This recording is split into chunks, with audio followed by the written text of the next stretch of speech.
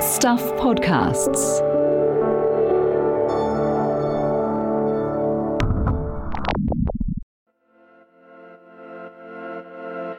Hi, I'm Michael Wright, and this is The Long Read from Stuff, a new audio feature and podcast that showcases our best long-form writing and lifts the veil a little to tell you how these stories came about.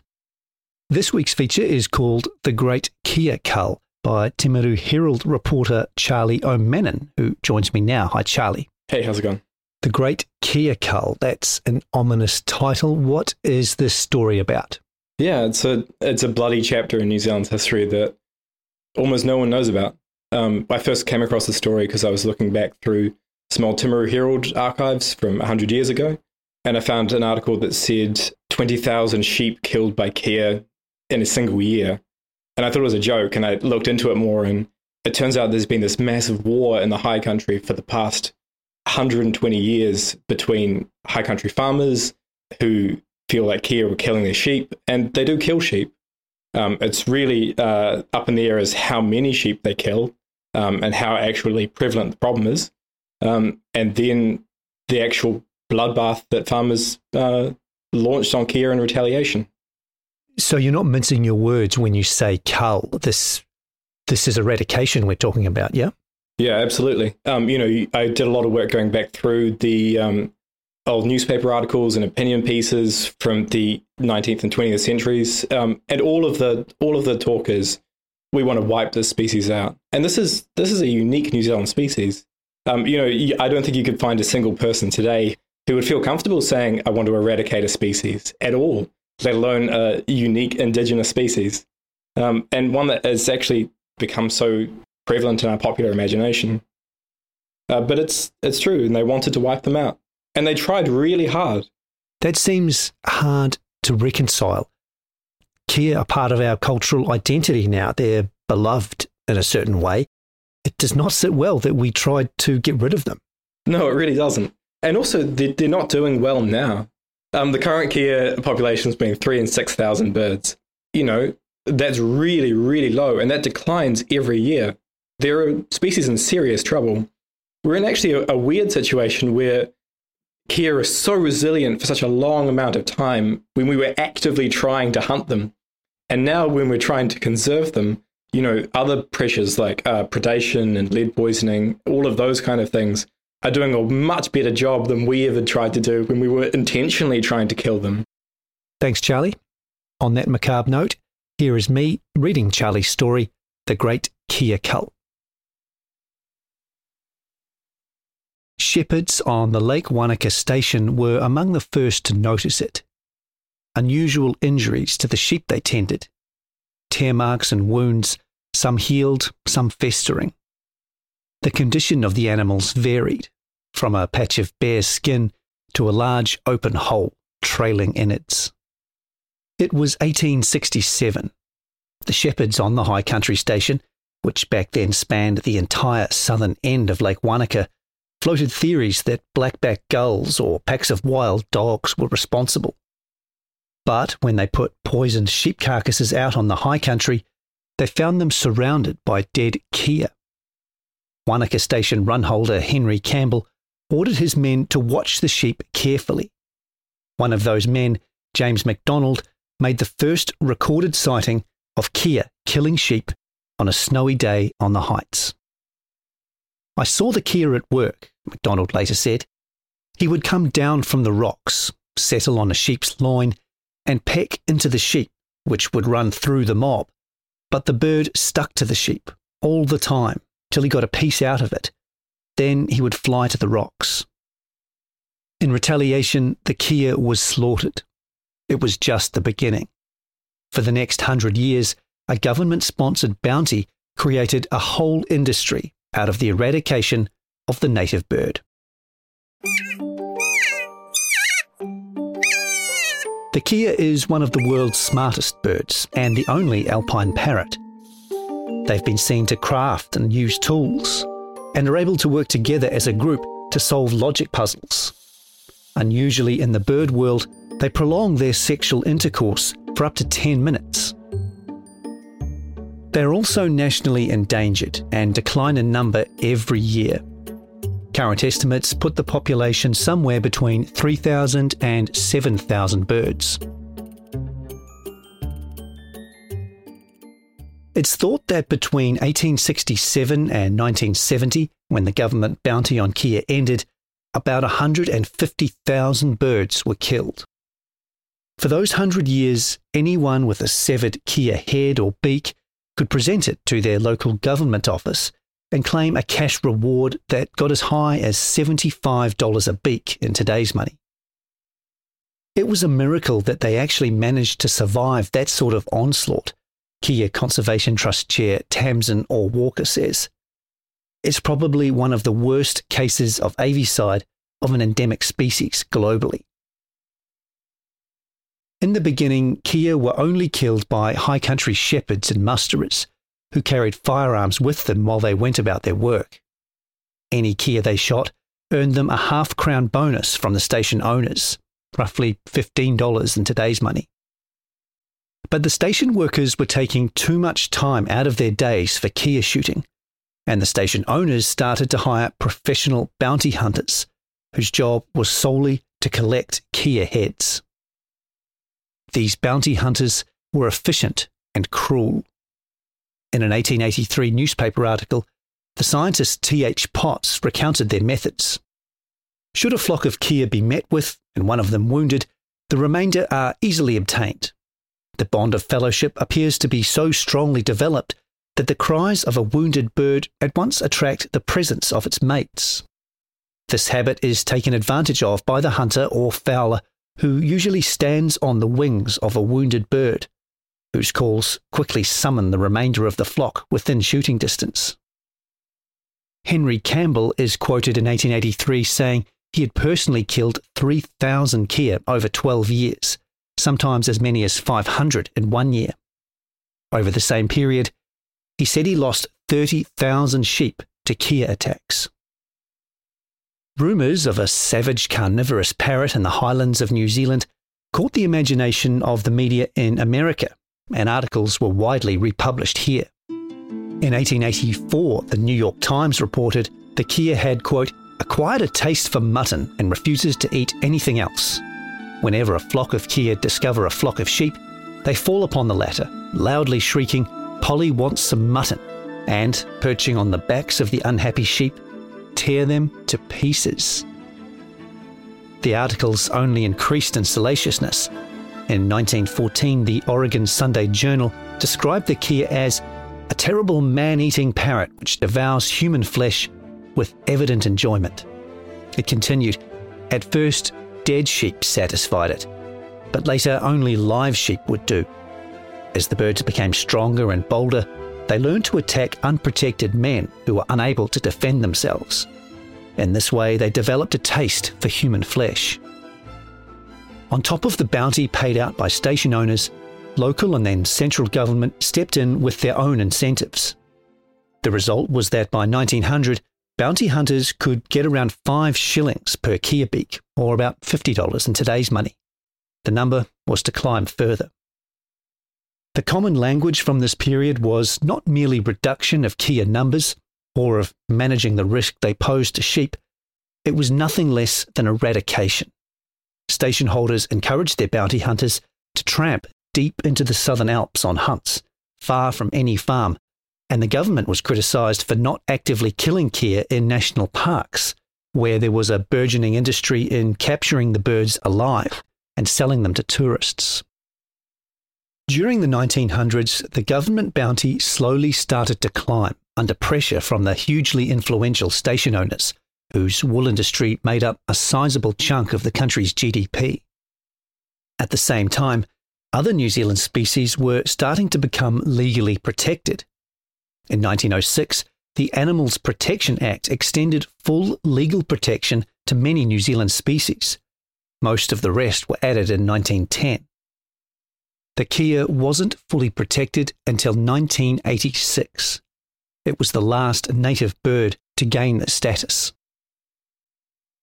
In October 1920, the government raised its bounty to 5 shillings a beak, with some councils paying out 2 and 6. station owners were dramatically increasing their contributions as well. In 1908, one farmer said he and his neighbours were paying out 10 shillings a head. At its peak, bounty payments reached $75 a bird in today's money. The reaction was immediate. A newspaper article in 1921 reported that after the increase, quote, the mortality of the birds increased immediately, out of all proportion to the previous year's killings. It reported that between October 1920 and August 1921, the government had paid out £900 in bounty, nearly $87,000 in today's money, for 3,500 beaks. And, quote, the tally is fast mounting up. In the year 1919 to 20, when the bounty of 1 shilling was obtained, only £46 was paid out for the destruction of the feathered pest. If the present rate of destruction continues, the kea should before long be numbered in the category of the dodo and the moa. Over the 1920s, £7,200, the equivalent of more than $700,000 today, was paid out. In a single decade, more than 29,000 kea were killed and paid for by the New Zealand taxpayer.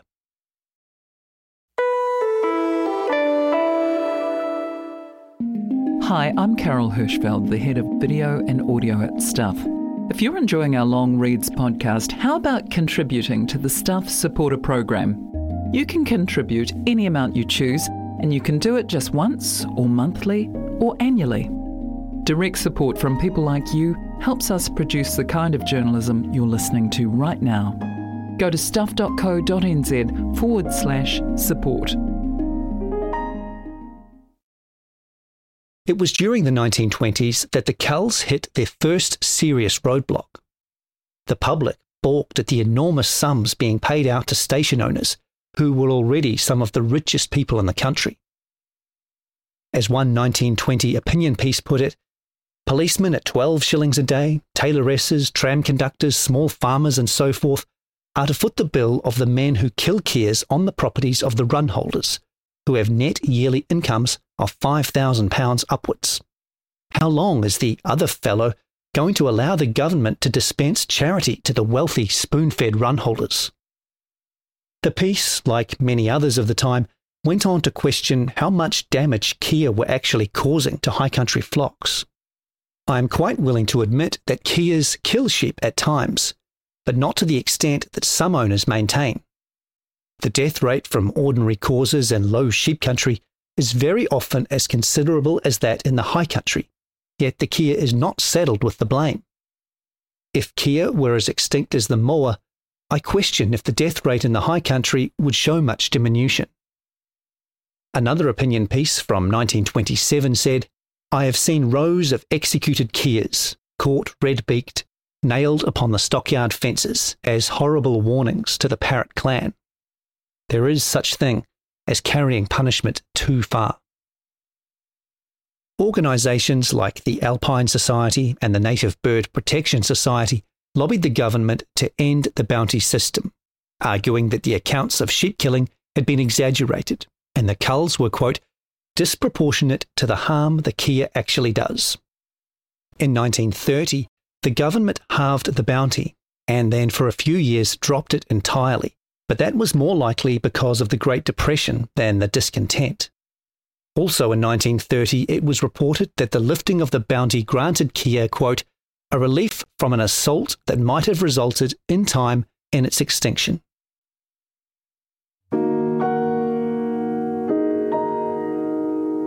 By 1935, station owners were beginning to report that kea numbers were increasing again, blaming the Depression years when the bounty was withdrawn. One article that year said that because they are protected by inaccessible terrain, it is unlikely that the wily kea will ever be exterminated. In the days when there was a price on his head, he became rare and wild. But although every man's hand was against him, and almost every shepherd and musterer carried a shotgun or a pea gun over his shoulder, the kea survived.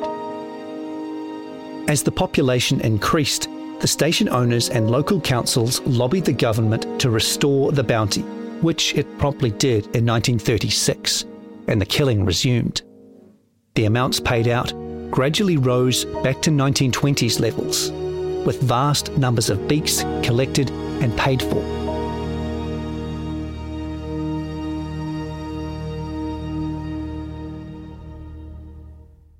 By 1944, the Department of Internal Affairs became concerned that beaks from the protected kaka were being passed off as kea to collect the bounty, as kea became harder to find.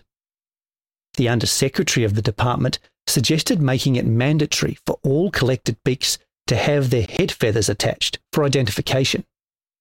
The idea was considered, but rejected when the director of the Dominion Museum offered to inspect each beak that was collected if they were sent to him through the post.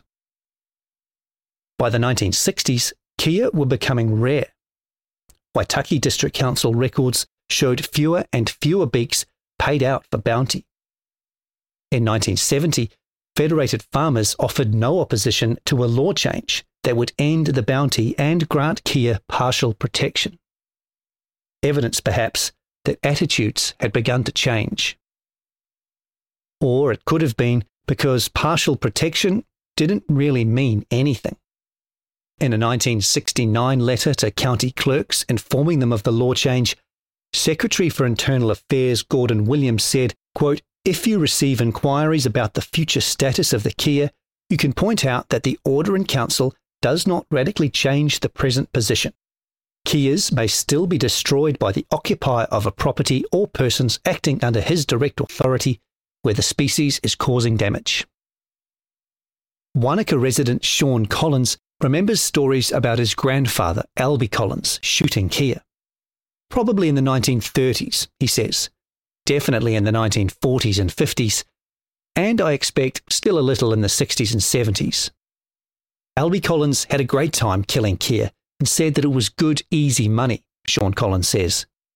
I remember that in the 1980s, Albie was chafing at the bit to camp out in the winter at Makarora to get kea that were killing sheep, but the farmer probably didn't want to pay and dealt with them himself. The campaign to fully protect the kea was started by children's book author Philip Temple. He was writing a novel about anthropomorphic kea and became concerned that the bird was still being killed in the high country. Temple wrote to the Director of Wildlife Services in 1980 about giving the bird full protection. He wrote again in 1981. He went on to write a newspaper feature arguing for an end to the killing of the birds, which provoked more letters to Wildlife Services. Then the Royal Forest and Bird Protection Society and other conservation groups started to get involved. In 1985, Wildlife Services took into captivity 5 kea that were causing damage at the remarkable ski field near Queenstown. This triggered massive public backlash and considerable media coverage, all demanding the release of the Remarkables 5. The campaign gained steam, and on November 13, 1986, after 120 years of organised massacre, kea were finally fully protected.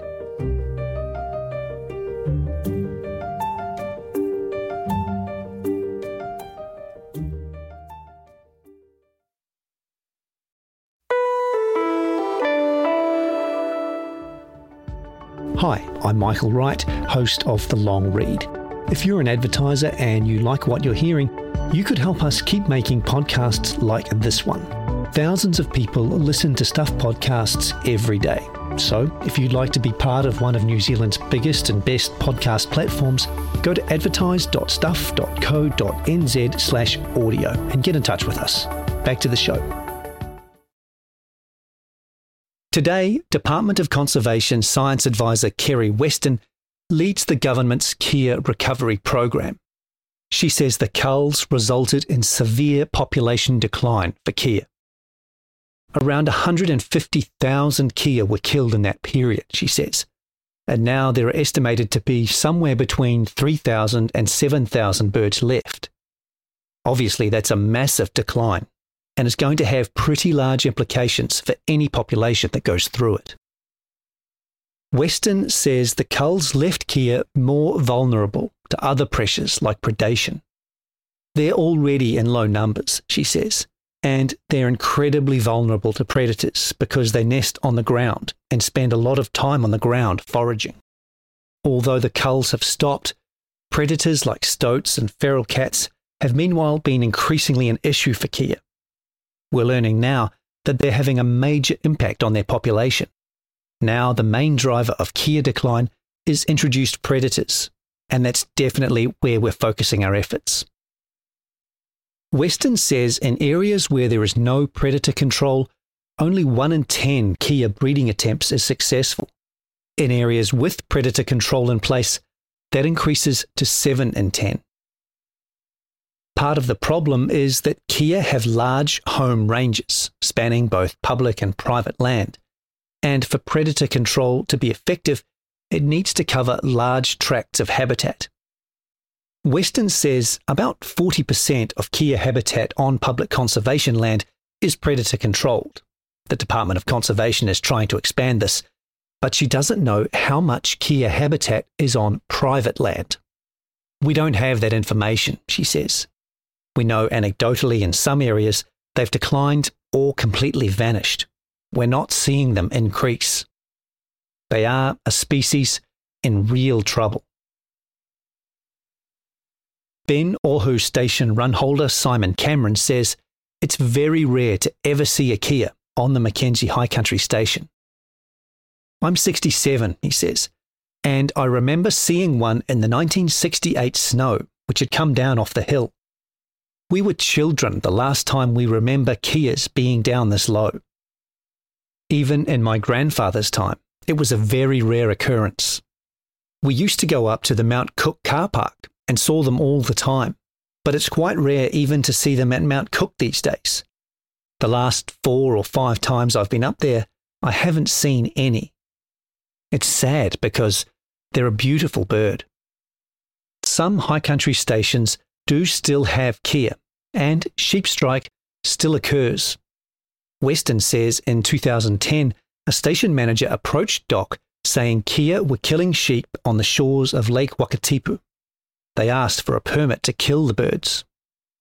I think they'd always accepted that some sheep were lost to Kea, she says, but it had been a lot worse in the last few years. The rangers went out to assess the situation and found the killing was because of one bird. The theory is that it's often just 1 or 2 problem individuals, Weston says, but the risk is that once they learn the behaviour, they can teach it to others. On this occasion, as a last resort, they euthanized that individual and the problem ceased. I'm not sure whether we'd resort to that nowadays. Weston says Doc tries to encourage farming practices that reduce the chance of sheep strike. One of the main things is inoculating sheep against soil bacteria, which Kea carry and can cause blood poisoning when it gets into the bloodstream. Blood poisoning is likely the cause of a good chunk of historical sheep strike.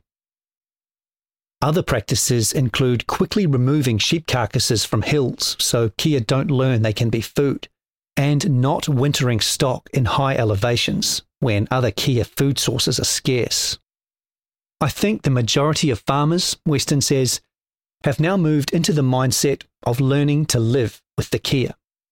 They want to do that successfully. Our role is to help them with that. Weston says no cases of farmers killing Kea have been formally reported to Doc, but we hear of things informally through the grapevine.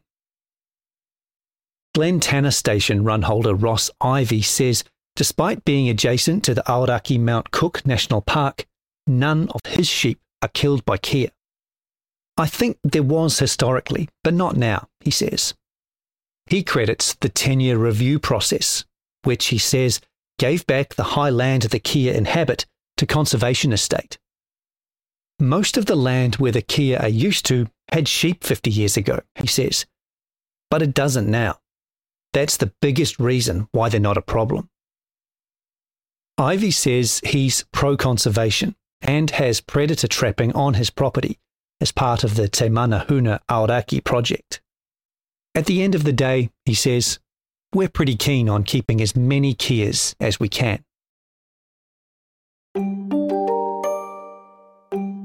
In the early 2000s, Tamsin Orr Walker was working in the native section of Auckland Zoo when she came into contact with 3 male kea that were being held in captivity there. They made such an impression on her that when she returned to university, she began looking into the bird's history and situation. I became very aware of what the status of the kea was in the wild, she says, and seeing as there had been a bounty on them for 100 years, no one was really sure what had happened to the birds in the current day. She helped start the Kea Conservation Trust in 2006 to support kea and reduce the threats to them in the wild, as well as increasing husbandry standards of captive kea. The Trust visits sites around the South Island to survey the kea population, get an idea of how many resident breeding pairs there are, and what threats those birds are facing, from lead poisoning to predators to traps for those predators that aren't kea-approved. Once we identify what the threats are, Weston says, then we set about trying to minimise those risks to the birds.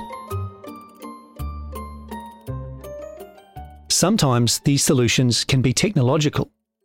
When it was identified that some kea were eating 1080 pellets meant for predator control, the Trust experimented with adding chemicals to the pellets that tasted unpleasant to the birds or made them feel nauseous. The theory was that over time they'd learned that the pellets didn't taste good and therefore wouldn't eat them. Orr Walker says she's hopeful about the future. I guess the only alternative is I say I'm not, in which case we'd all give up, and that would be a massive tragedy. When you look at some of the success stories in New Zealand, like the black robin and the kakapo and the takahe, where people have worked tirelessly to save a species, and it's been successful. If they hadn't, we would have lost those species forever. We don't have any other alternative other than to be hopeful and to move on. The story of the Great Kea Cull, Weston says, stands as a cautionary tale for our native species and the damage done, even if not everybody takes notice. I got a rather unpleasant phone call just the other week from a woman who was basically yelling at me to give up and that it was a waste of money trying to save the kea. And I'm just like, what's the alternative? We just give up and let another species slide into extinction?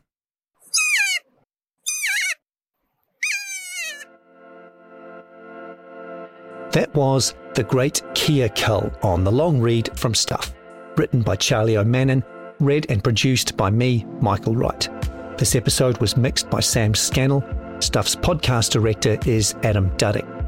If you listen via our website, you can hear this story and more like it on the Long Read podcast, available on all the usual platforms. If you liked what you heard, please give us a 5-star rating and a review. It helps other listeners find us. Thanks for listening.